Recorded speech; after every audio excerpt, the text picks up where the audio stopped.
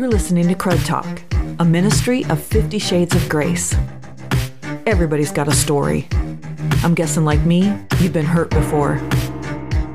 But what if I told you there was more to this life than being stuck in the hurt and sin of your past? Hey, we all have crud, but it's how we deal with it that makes all the difference. Today's episode is brought to you by a generous sponsor who shall remain nameless. We thank you for your gift, which allows us to share hope and continue to help people deal with the crud in their lives. So thank you.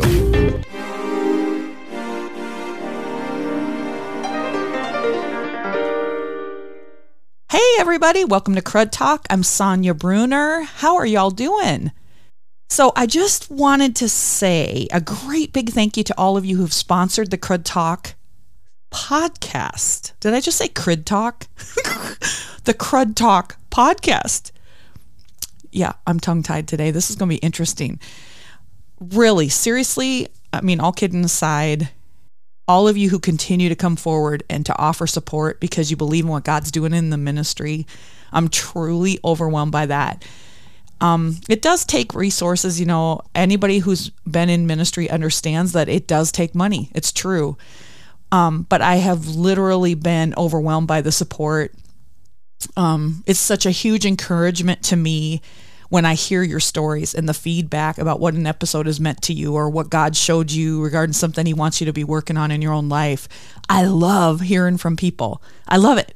I mean, I get to hear from people all over the world. We've got people dealing with their crud. We've got people who are healing. They're getting stronger in their faith, and people are getting saved. I mean, is there anything greater than that? You guys, this is so much more than I ever dreamed it would be. I'm seriously blown away. Excited for sure. Grateful. All of it to get to do what I do. So thank you. Thank you for being a part of it with me. I love it. So today, I'm talking about my least favorite thing on the planet. Waiting. And all God's people said, amen. I've heard from a bunch of you that you are in a season of waiting as well, and you're sick of it. I get it. Believe me, I get it. So when Tyler and Ryan were little, they had a DVD of the Looney Tune characters as babies. Y'all, it was super cute. There was an episode that they were playing restaurant, and Tweety Bird is sitting at the table with, I think it was Bugs Bunny. Yeah. Anyway, Sylvester is dressed in a tuxedo, and he's standing at the table. He's just standing there, not doing anything. He's just standing there. He's supposed to take their order and get them whatever the food is that they order. And all of a sudden, his boss, Daffy Duck, comes. He gets super mad. Daffy Duck always got super mad. He was like the best one. He comes running out and he gets mad at me. He says, "What are you doing? Take their order. Why are you just standing there?" And Sylvester looks him dead in the eye and says, "I'm a waiter, so I'm waiting." For years, we've been quoting that. We quote that saying, "What are you doing? I'm waiting. I'm a waiter." I just love it. We would just die laughing. So we're going to take some waiting lessons from Sylvester from Looney Tunes. I have been waiting a long time. Just waiting and waiting. I pray about it. I seek godly counsel about it. I pray about it some more. And I guess I've been okay for a while. But as time goes on and I'm still waiting and I haven't heard anything, nothing's changing. I've had moments of completely blowing it with my attitude, my insecurities or my doubt, my human flesh tendency to make something happen. It's like my mind screams, "Do something, Sonia." And then when I do that, it never, ever, ever works out the way that I thought it would. And I'm always left feeling empty and discouraged. So this is interesting. I paid attention over the last several weeks, and I noticed that I get the most anxious or fearful or angry or even bitter. It's like unsettled or discouraged, like life is out of control and nothing is okay or nothing is good or positive when I take my focus off of God.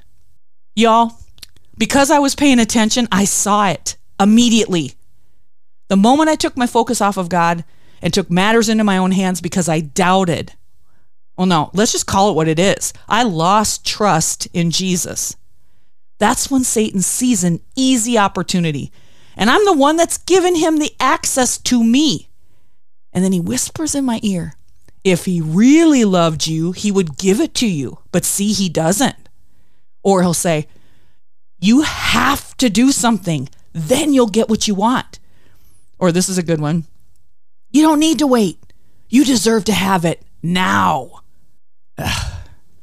So we're talking about Noah today and waiting. So the story goes like this. God created everything, the earth, the plants, animals, people. God told Adam and Eve not to eat from the tree in the middle of the garden. The serpent, which is Satan, by the way, the devil, the serpent came to Eve and said, did God really say you can't eat from fruit from any of the trees in the garden? And Eve was like, no, we can eat fruit, but not from that tree in the middle or we'll die. And the great liar himself said, you won't die. God knows that your eyes will be open as soon as you eat it, and you will be like God, knowing both good and evil. The woman wanted the wisdom it would give her, so she took the fruit and ate it, and then gave some to Adam, and he ate it too. Adam and Eve sinned against God. They wanted to be like God, and from then on, sin was here. Well, fast forward to Noah's day, and wickedness was rampant. Reminds me of the world today, actually. Genesis 6:5, it says, when the Lord saw that man's wickedness was widespread on the earth, and that every scheme his mind thought of was nothing but evil all the time. Listen to verse 6 and 7. The Lord regretted that he had made man on the earth, and he was grieved in his heart. Verse 7. Then the Lord said, I will wipe off from the face of the earth mankind whom I created, together with the animals, creatures that crawl, and birds of the sky. For I regret that I made them. Whew. A few things jump out here. Number one, sin grieves the heart of God. And the Bible says the Lord regretted making man. You guys, that makes my heart sick to read that. I had to just keep reading it over and over and over. Maybe it's just me, but do you all feel this way? I feel like I don't grasp the concept of sin. I know sin is bad and that we should try not to do it. But if I'm honest, I focus on the forgiveness part, and rarely do I focus on how it hurts his heart. My sin grieves God. You know what I mean? I feel like I need to do better at trying to grasp how much sin hurts God. He hates it. And the other side of this is how much it cost Jesus to pay my debt of my sin. Ugh. I got to do better. If I don't have any brokenness over my sin, then I feel like I'm not truly understanding the gravity or the cost of what God did for us by sending Jesus. If we have a relationship with Jesus Christ, we are forgiven. We can walk in freedom. But you don't forget for 1 minute what that freedom cost. Jesus Christ. Number two, how we walk, where we walk, who we walk with makes all the difference. In Genesis, we're talking about Noah here. In Genesis 6:9, it goes on to say, Noah was a righteous man, the only blameless person living on the earth at the time, and he walked in close fellowship with God. Right away, when I read that, I feel defeated. How in the world could someone, anyone, be blameless? I'm sorry, but I was totally defeated. I can't do that. You know what I mean? It bummed me out because I was like, there's no way. I mean, that ain't going to happen with this chick. Why? Because I feel like I always blow it, no matter how hard I try. I get distracted or I get sidetracked. I'm selfish, lazy. I get overwhelmed. I take matters into my own hands because I feel like I've got to do something, right? Or maybe it's not happening in the timetable that I feel it should be, so I just take over. Or am I the only one? Maybe it's just me. But here's the reason why he was blameless. This is the key. Noah was walking in close fellowship with God. Are we walking in close fellowship consistently with God? We're talking about crud and dealing with our crud. So let's not be afraid to ask the hard question. Are we walking in close fellowship with God? So we keep going in the story, and God told Noah to build a boat. God gave Noah the exact instructions he needed to save his family and the animals so that the earth could be replenished. Number 3, when God says it, we need to do whatever he says to do exactly as he says to do it. We're still in Genesis. Verse 22 says, Noah did everything exactly as God had commanded him. I wonder in my own life how many times I didn't do it exactly how God told me to do it. Did I get lazy? Did I get tired of waiting? Did I feel like I knew better than he did? Did I jump ahead of him or cut corners? Let's just sit on this for a moment. Have I done everything exactly as God commanded me? Sweet mother of Abraham Lincoln, is anybody else feeling the kick in the old gluteus maximus, or is it just me? I was talking to somebody last night and I said, I never post a podcast or write an article or any kind of on any topic that God is not dealing with me or walking me through at the same time, ever. Have we done everything exactly the way that God commanded us? Ouch. That's an ouch. So Noah and the gang, they're floating in the water for 150 days. Okay, did you hear what I said? They're floating in the water for 150 days. Can you imagine? We can't even wait more than 10 minutes for our food. And think of all the poop that they had to scoop. Just about the time they got all the animals fed, they'd have to turn around and do it all again. Okay, think about this. 150 days. There's nothing but animals and your family. Let's just sit on that one for a minute and poop for 150 days. 150 days, people. Waiting proves our faith. It proves our trust and our confidence in Jesus. That's number 4. When we are waiting, we have a choice. We can be angry and bitter and discouraged, or we can reaffirm our trust or our commitment and dig in deep with Jesus and his word. What does that do? That reaffirms what he said, what he's promised, and what he has already done in our lives. I talk about this a lot. When you're feeling discouraged, when I'm feeling discouraged and weary from the battle, and you're waiting on the Lord to come through, you might be tempted to jump in and do it yourself.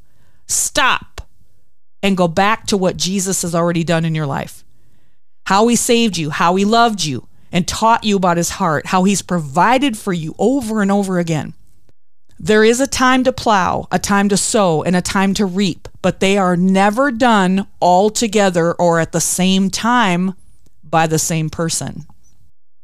So here's one of my, I wanted to include this today because this is one of my all-time favorite devotional books. It's an excerpt. The book is called Secrets of the Secret Place by Bob Sorge, S-O-R-G-E. This is what he writes. There are seasons when God calls us to simply wait. We might prefer the adrenaline of chasing down a great cause, but sometimes God calls us to stop all activity and to just wait. Sometimes he gives us no choice. Occasionally, circumstances will constrain us beyond our ability to steer a different course, and we become prisoners to the chains that bind us to God's will. Incapable of extricating ourselves and moving on to the next thing, all we can do is stand and wait. It is commonly said, don't just stand there, do something.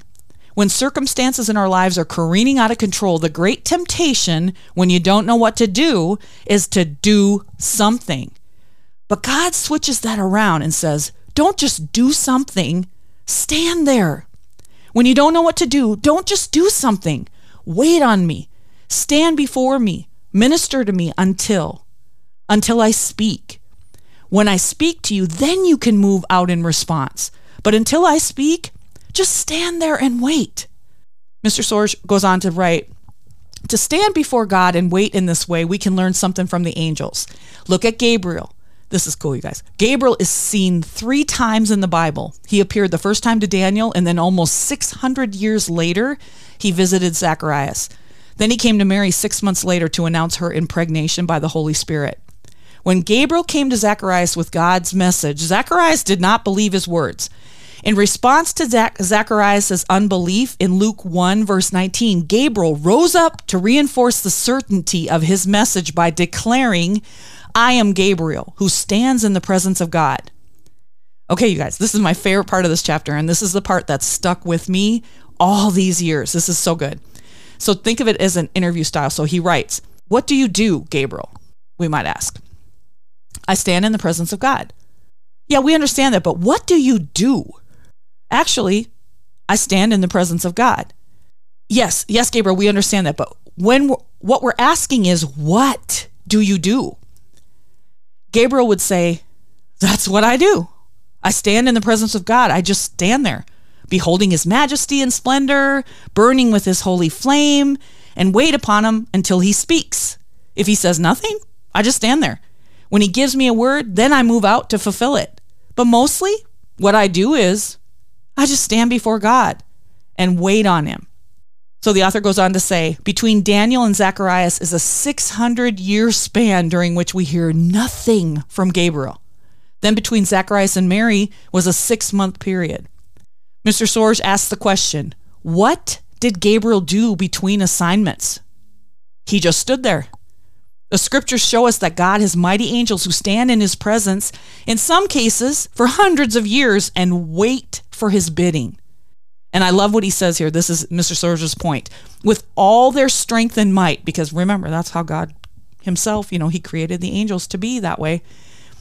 With all their strength and might, God has them just standing around the throne, waiting on him. God doesn't need our strength or our talent or our super smart ideas. He wants our attention. He wants our availability. He's just looking for us to stand and wait in his presence, to gaze upon him, to love him, obey his word when he speaks. He wants us to trust him. Time waiting, standing in his presence because we can. Let's just stop right here, you guys, and ask ourselves, is that a bad assignment? Come on now, for real. Is that ever bad to wait in his presence? Nope, never.